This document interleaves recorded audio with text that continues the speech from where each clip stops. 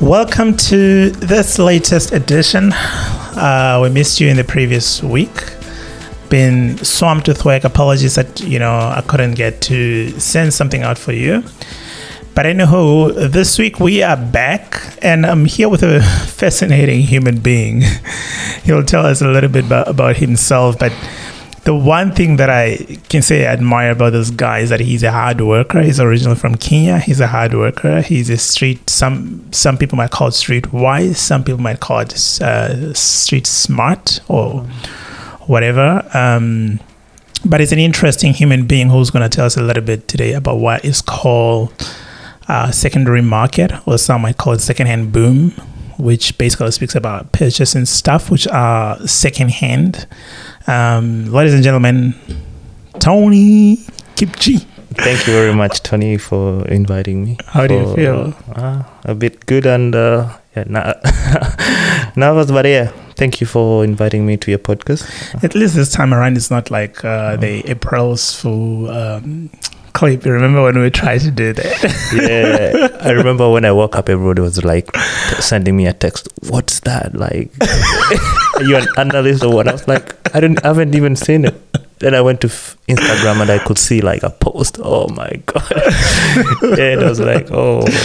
That was really interesting to do that. Because I know that a lot of people were like, we wonder what Tony is going to tell us there, because you're a very fascinating human being. Lots of stories. Yeah, I remember I opened up our football club WhatsApp group, and I saw my image with, I don't know, something football analyst, and I was like, football analyst since when? And everybody was making a joke, man. I was like, wow. And I was asking one of my friends, where did you get this post? And they were like, go on Instagram. And the first thing that I'm opening on Instagram and I'm looking at my photos, like football analyst, I don't know what. I was like, oh my God. That was funny. Yeah, that was really funny. Yeah, but finally now it's happening, and I'm having a chat with you. So who's Tony? If you had to tell us just very briefly, but at the same time, give us a little more. Tony is a gentleman from Kenya. I'm currently on my 25th, and at the moment I'm living in Newcastle. And you came all the way from Kenya? I'm from Kenya, yeah. Right. Yeah. Where in Kenya?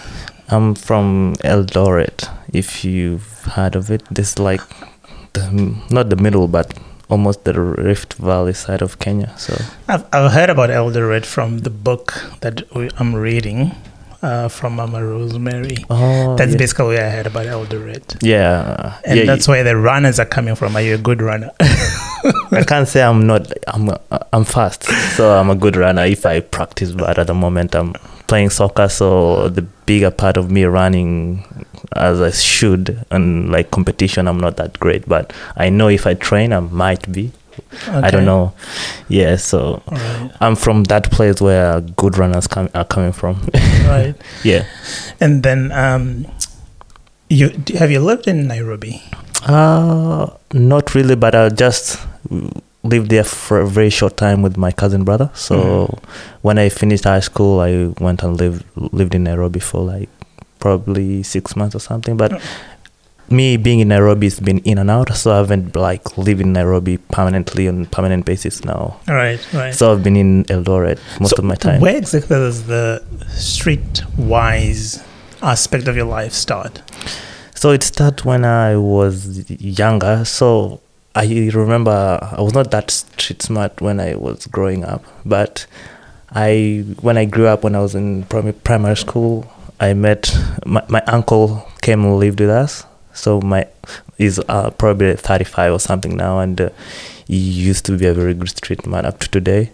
Right. He always does. He's done international. He's on an international level. He does international street. What is it to the street man? You're talking about scamming?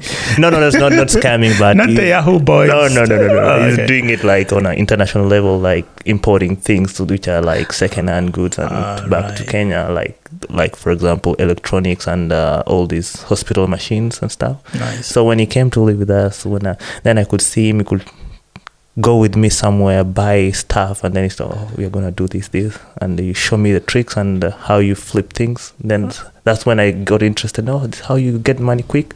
Then I was like, okay, this is how we started, and I actually loved it, and it's really working. So he has ever done matatu?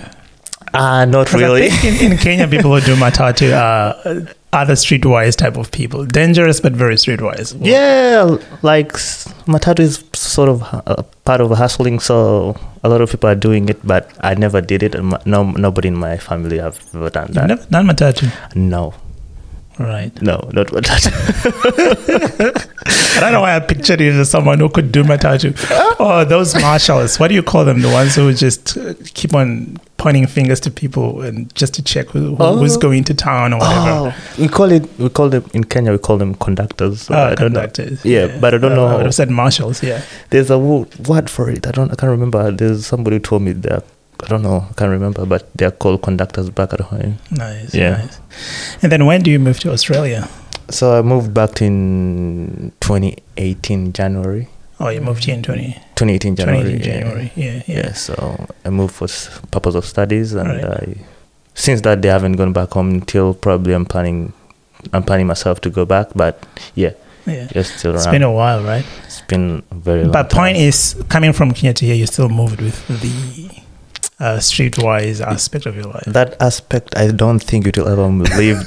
If you just started, it will be there, right? Because I've met people who for example, someone wants to sell something and he's seeing it's a big hassle to sell something online, but for me, I'm like, that's a really easy thing to do, but some people it's not their thing. Right. So when do you start selling stuff online? As soon as I got here, like I started 2018 I think I bought a car, and then I didn't like it, and then I sold it, and then I thought, it's that quick. Then I bought a TV, then I sold it. That's when I started seeing that actually there's business here. Then I saw you can make business. At first it was not business. At first I can't say it's a business, but if you want to sell something, it's a way of making money instead of having something in a house that you're not using. So I can't say the business like you returning the money that you spend on that thing instead of you probably disposing it or giving it to someone else. Yeah. So what would you say are the pros and the cons of selling something which is a second hand on the market, either using Marketplace or using Gumtree? Is there any other platforms again that people can sell stuff? Mostly I do Facebook is the best, and Gumtree, but I don't really use Gumtree. There's another one for selling cars. It's called Car Sales. I don't know if you've heard of it. I've heard of it. Yeah. Yeah, that one. Then there's some platform that you can pay, like Gumtree. You can pay to be on top. For example, if you want to be on the top when you're selling, you have to pay like $5 a week, so that when somebody search your car comes the first one, or the item that you're selling, it will be on the top. Wow. Yeah. So what would you say are the pros and the cons?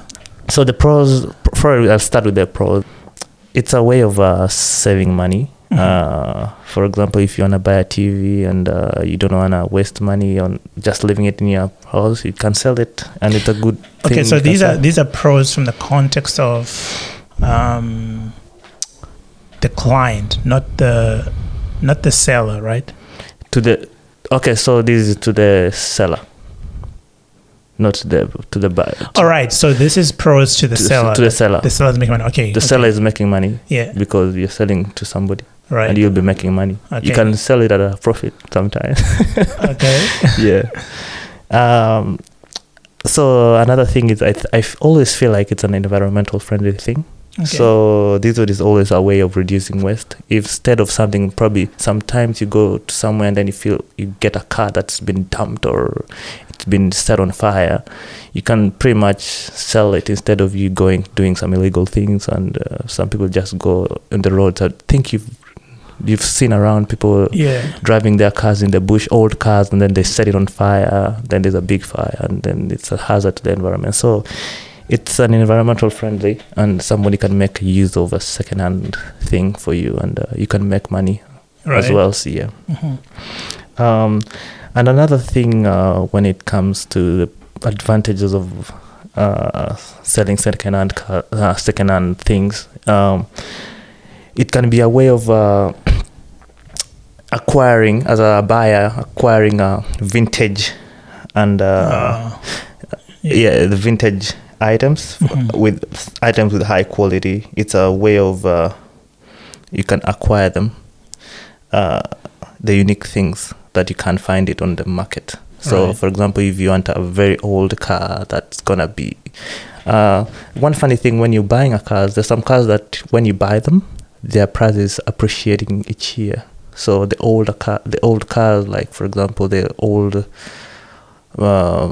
Mitsubishi Evolution, for example, those cars, they've like the old ones, their prices keep on going up every year. So some people prefer getting them and keeping them, and then after probably 10 years, you sell it on a bigger profit. Is that regardless of the mileage, or? Yeah, it's regardless of the mileage. The mileage, it's an impact, but it will be very minimal. Okay. Yeah, but the best thing, a lot of people buy with low mileage. That's a good thing, because if you get something under 180,000 kilometers, it's gonna be a good thing for you in the long run. Yeah. Instead of you getting something that's already 300, mileage is a big factor. Yeah, but it won't be that big on vintage cars. Yeah. Okay. Yeah. Another thing is a way of supporting the local charity and non-profitable organization. So you're supporting the local, like all those charity shops around that you've seen. So in what way? Because if you go there and you give them clothes, second-hand things that you're giving them, or you buy from them, okay, so they make money and they run the organization. Yeah, and some of the clothes, they are being transported to wherever, anywhere, to help people who doesn't have clothes. Right. Yeah. Right. And items. So it's not basically clothes and item or cars. It's anything that you think it's second-hand and it can be useful to someone else. And it's a best way to find high quality items that have already been tested. Yeah. Another thing is it's a way of decluttering your home. So if you have a lot of rubbish and you can, it's not rubbish, but if you have a lot of things in your car, in your garage and wherever in your home, you can just sell them, and your home look clean and out of waste. Yeah. Right. So those are a few of the pros that you have for us. What are the cons? The cons is not a lot. When you some of these second-hand goods, you can buy something and it comes and breaks straight away after you bought it. So for example, a car, you can think somebody might sell you a fake thing, and when you get home, it's broken and you can't fix it. And there's no refund policy when it comes to second-hand goods. So once you buy something and you take it home and it breaks, that's your own fault. Right. And it's sometimes you might meet scamming and fraud. Somebody sell you something that's not belong to them, and then you get in trouble in the police, especially the phones and laptops and everything. So it's something. Yeah, and speaking about that, of the phones, I don't know if you saw this morning on the news. I don't know if you saw this, that two teens in Perth were actually they're yet to be charged, I think. They tried to rob a man who is on his 40s. They tried to purchase a phone from him, and they sent him a location to a certain place. He went there, and then one of the little one, the 13-year-old one, snatched the phone, ran over towards where the 15-year-old was, and these are young girls. Ooh. So they took out knives and they stabbed him, and that's a big case. That's what you do. Sometimes when you go to, I've seen. Sometimes when you go to Facebook, you'll find people who are trying to sell you, and then they say you go to this email, send the item into this email. So don't you do that? Don't give anybody your email. Don't do business with email, because that's scamming. But what's the worst that they could do? Do they hack into your documents and stuff in your computer and stuff? They will probably tend to ask you your email, and then they ask you your number. Can you give me your number? And then they'll tell us, can you give us your bank details? We want to send you a deposit to hold that item. And once you do that, there's a way they just do it, and then How do you know that? Have you tried? I've seen. I was speaking to my friend. Somebody will was selling something ridiculous, a 2020 car for $9,000, and that was very ridiculous. Yeah, well, too good to be true. It's too good to be true, and the person was just using the same trick. Oh, can I get your email? Can I have your number? Can you please email me the detail? Then I'll send you all those. Really, it's always like a scam. Right. It's just at some point, let's talk about you. Yeah. At some point, you got banned from Facebook. What did you do? I didn't do anything like wrong, because I was doing it too quick, because there's a time I was selling something and then I was removing it and editing. Then they thought that I'm doing something wrong. So that's when they banned me for almost 4 weeks. I was not doing anything illegal. So I was editing something, I was selling a car. I was editing, then uploading, then removing, uploading. So with that condition, they think that you're doing something illegal. Right. So they just had to kick me out for a while. I rang them and they fixed it up for me. Uh-huh. So yeah, it was not something big. I told you that. I can't recall. I don't know what you told me. Yeah, it's been a while though. I don't know how far you're with the cons. You still go? Yeah, it's all good. Yeah, so good. Because I wanted to take you a little bit back to decluttering of your household and whatsoever. Yeah. And as we were sort of having a bit of a chat before we started the recording, I wanted to get what your views are, especially because you said also your cousin now sort of take stuff, overseas, secondhands, and bring them to Kenya and run business with that. I wanted to get what your view is about that. About a couple of years ago, the New York Times published an article basically pointing out towards what the Europe calls the secondary, economy. Yep. Where they'll take mobile phones, other electronics, including solar panels that are almost out of life, and sending them to Africa in the name of aid or whatsoever, or cashing in a little bit, because that's basically what secondary economy basically would mean. But that not being done out of good intentions, but basically been done to sort of turn Africa into a dumping place. And who knows where else these things might be happening. Yep. And also probably about 2017, somewhere there, if I'm not mistaken, Rwanda, Tanzania, and Uganda tried to ban secondhand clothes from America. Yep. And they were threatened with sanctions.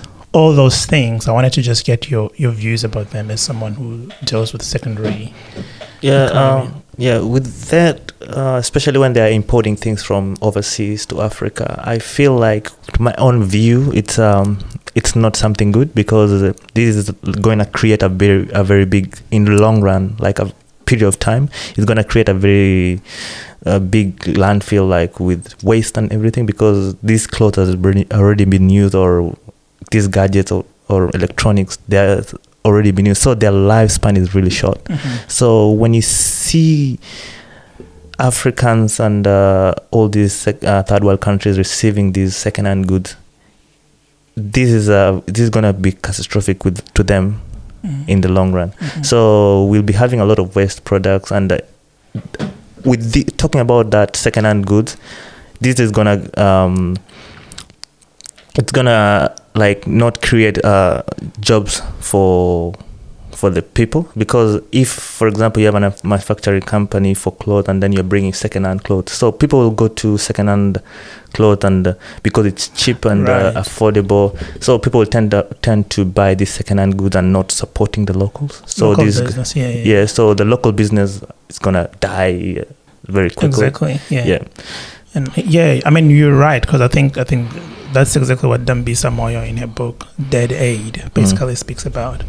To say, instead of trying to rely on aid, people in first world countries collecting stuff and say they're giving it to Africa, how about they maybe just look whether there's no possibilities to collect money and rather send the money to local businesses in the third world, and make sure the businesses are compliant with the law, they pay tax, so that they can also help boost the economy in that way.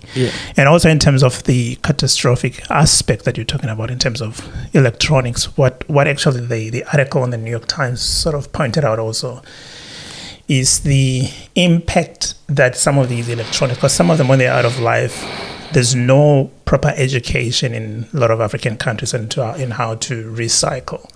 So you'll find people just breaking a television in your backyard. or you'll find people breaking, the solar panel tubes and whatsoever. And in doing that, then you find that some gases might leak from these electronics to the ground, and then they might affect, your agriculture, and some of the toxins might also affect the environment. And then, issues of climate change also filters in within all those things. So I like your views in terms of that. Very impressive that you also do your research in terms of your cousin. Isn't your cousin doing things that might jeopardize lives of people in Kenya? For him, I don't think he's doing something that's going to jeopardize, because he's dealing with goods that are pretty much new. Mm-hmm. Not in a bad condition, because when they're buying secondhand, like for example clothes, mm-hmm. most of them you just buy them, then some of them are torn, they're bad conditions.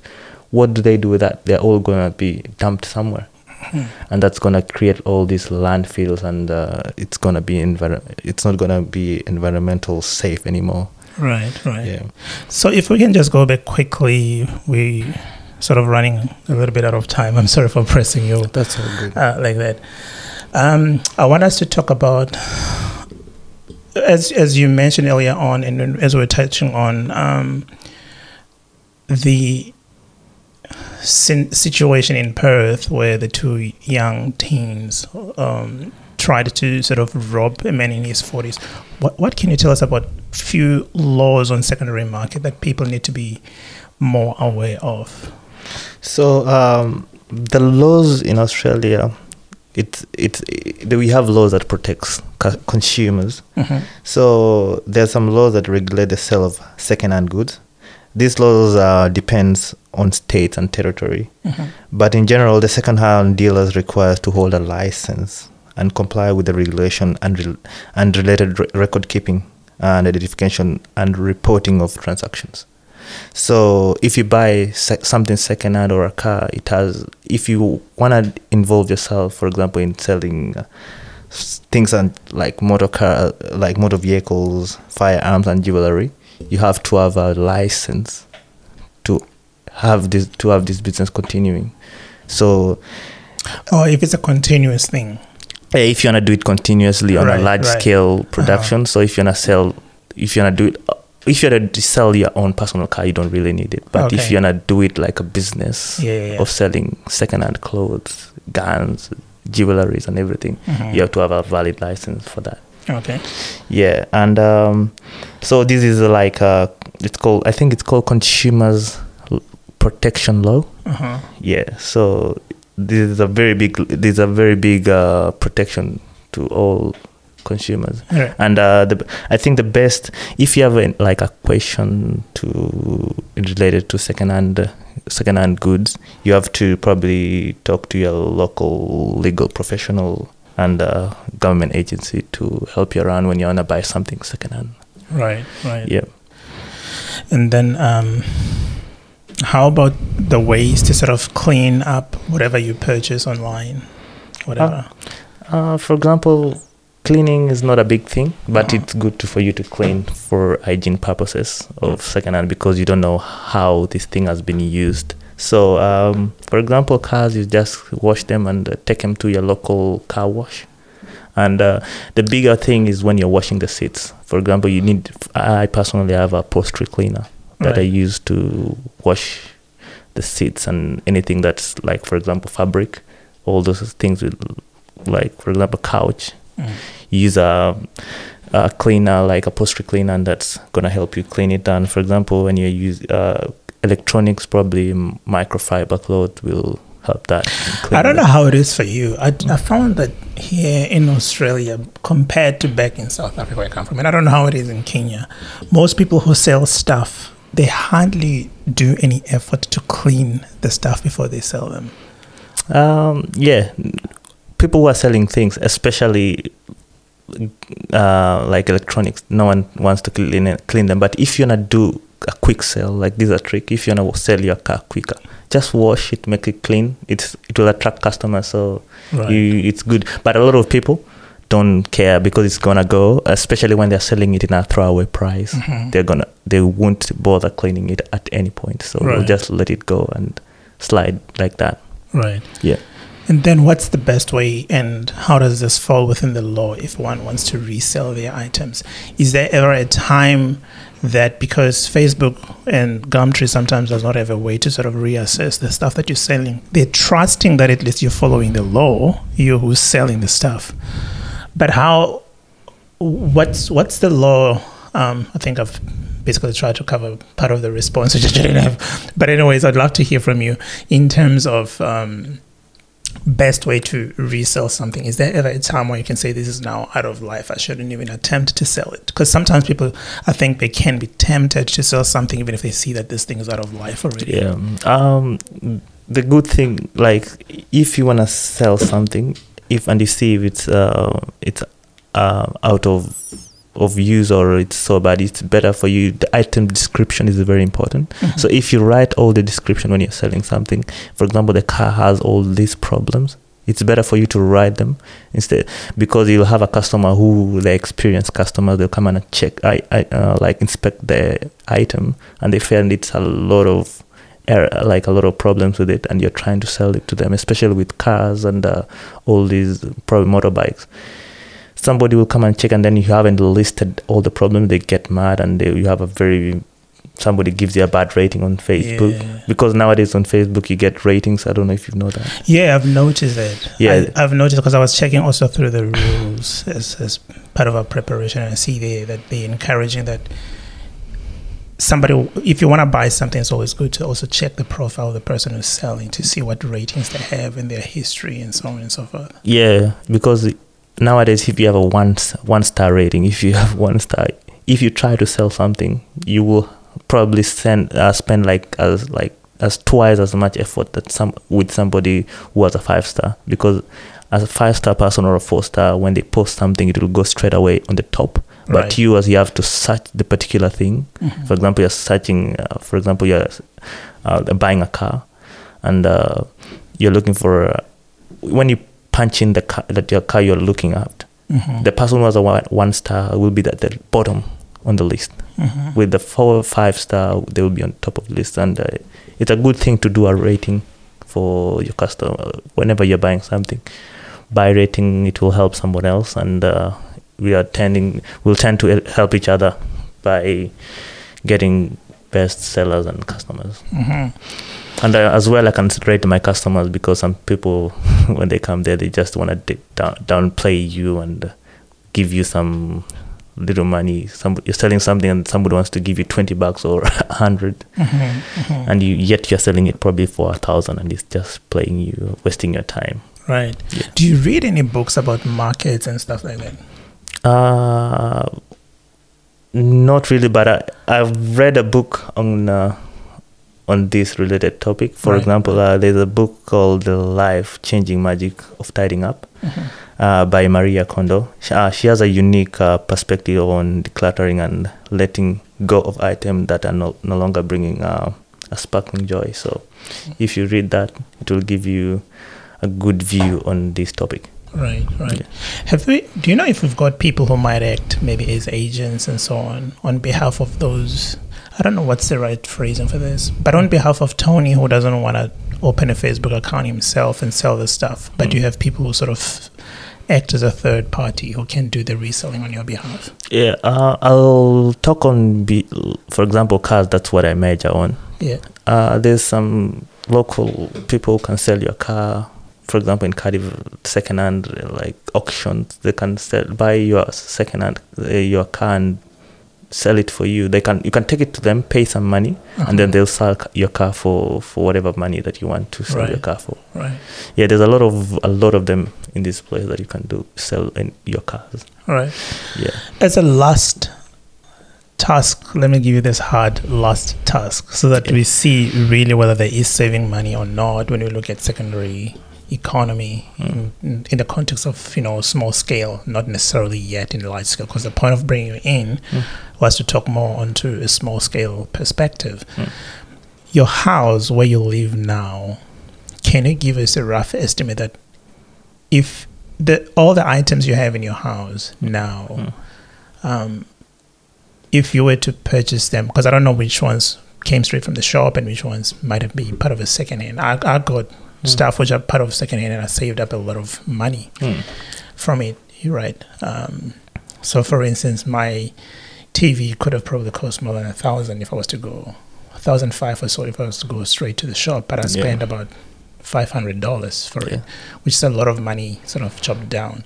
So in the context of your house where you live in now, I just wanted to have a bit of an idea how much rough estimate, if you did any, if all your items were from the shop, and then when now you scale down, and also maybe touch on the health of the items. For instance, if it's a fridge, how many years estimate would you say it'll last you to go, same as your TV and so on and so forth?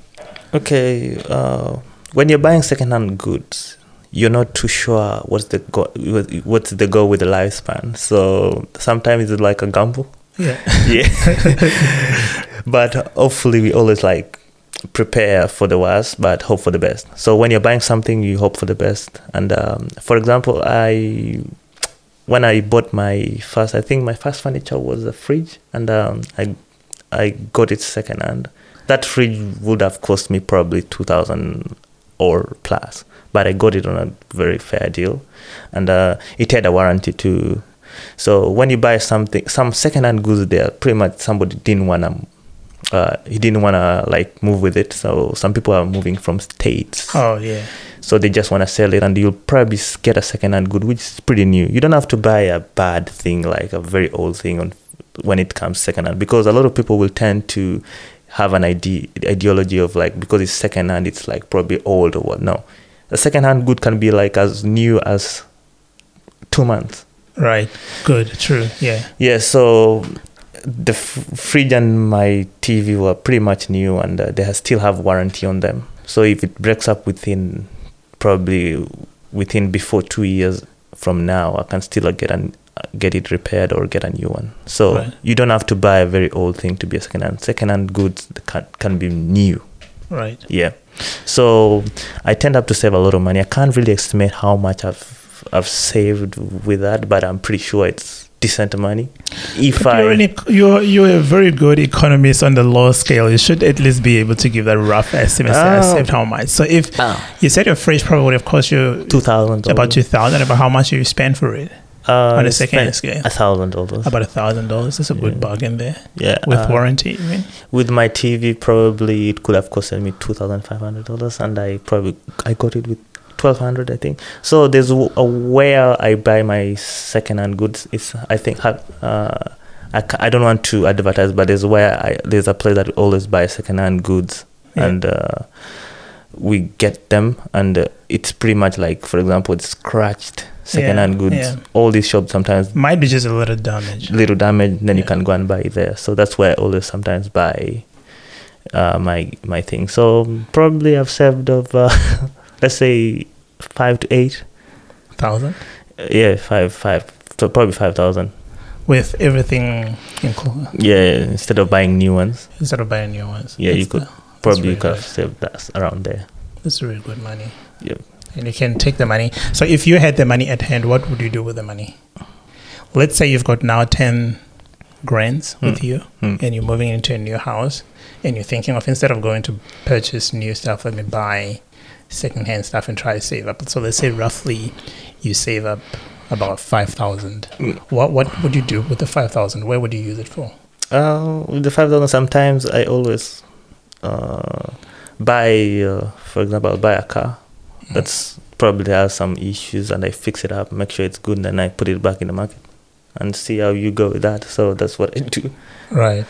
So I just tend to invest. I guess my point with that question was trying to also exploit a little bit out of you, because we're out of time, but it was to exploit ways in which you sort of save up your money apart from just, so do you have investments? Do you buy gifts? Do you spend money on clothes? Because your life seems to be very, you're more of a minimalist in terms of, economic spending. I can't say I'm a minimalist because I just spend it like the right way, but I can't say I'm a really like that minimalist. Like I used to be a long time. So as you get older, things change. So I spend it on anything that I want. Right. Yeah. Right. Especially back at home, you invest and do anything that you want. So the investment is in a form of in a bank or on land, or I don't believe in saving or I don't believe in putting money in bank. Oh, really? Why? No, because like money faces all these what do you call deflation. Yeah, so when there's a little more, when there's deflation, your money will just lose value each year. Right. So when year goes by and you put probably... So how do you spend it without giving away more of your details? If you don't put it in a bank, do you keep it under your mattress? No. The same thing. If you put it on bank or under your mattress, it's cash. Right. So when deflation comes, it will just still affect you if you put it under your mattress. So you just probably buy a land or invest on something that you want to do. That's probably good. If you buy a land back at home, the land will never lose value. They keep on going up every year. So that's a good thing. You sound like a guy who must be owning great acres. No, not really. But I'm saying that's the smartest way you can do, because putting money in the bank, it's a good, but at the long run, it's you don't believe in this Bitcoin stuff and Forex stuff? I do believe in. I don't know much about Forex, but the cryptocurrency, I can say it's you. Probably I can't advise anything with that, but if you're gonna do your cryptocurrency, or you look for your advisor, but I believe in cryptocurrency, it might work, but you need to understand the market. Right. So when things go south, I don't know, or when the market goes up and down, you need to be on touch with that. So you're basically scared of inflation. You're more cautious about that. If inflation hits and it affects your money and stuff like that. Yeah. I'm not scared of inflation, but I know inflation is there. Right. Okay. Are your taxes in order? All the time, my taxes is always like big thing for me. So right. Yeah, my taxes are good. That's great. Yeah. It's good to hear from you. Any last thing you want to sort of leave with viewers? Oh, sorry, our listeners. I'm thinking already with you. I don't really have a lot of things to say, but I think you've talked all the things that we needed to talk when it comes to second-hand goods. Right. Yeah, and that's it for the day. Thanks for coming. Thanks for that, Tony. Thanks for today and for the podcast. That is great, man. Ladies and gentlemen, that was Tonny KipG. He said we should just keep it at KipG, and we're talking secondhand boom, or some might call secondary market, on a small scale, not necessarily on a big scale, but I think for those who know Tony, they can really attest that he's a guy who's very much of a streetwise when it comes to this, a very smarty guy, as you heard there, how he saves up. I hope this can help somebody who's in a better place to sort of purchase something good. It might be the death of big market, but at the same time, it might be a good platform for you to save up your money. So thanks for choosing us. Thanks for listening to these episodes. Go ye and be great stewards of your finances. Be best human beings, best versions of yourselves, and we'll see you next time. We are out.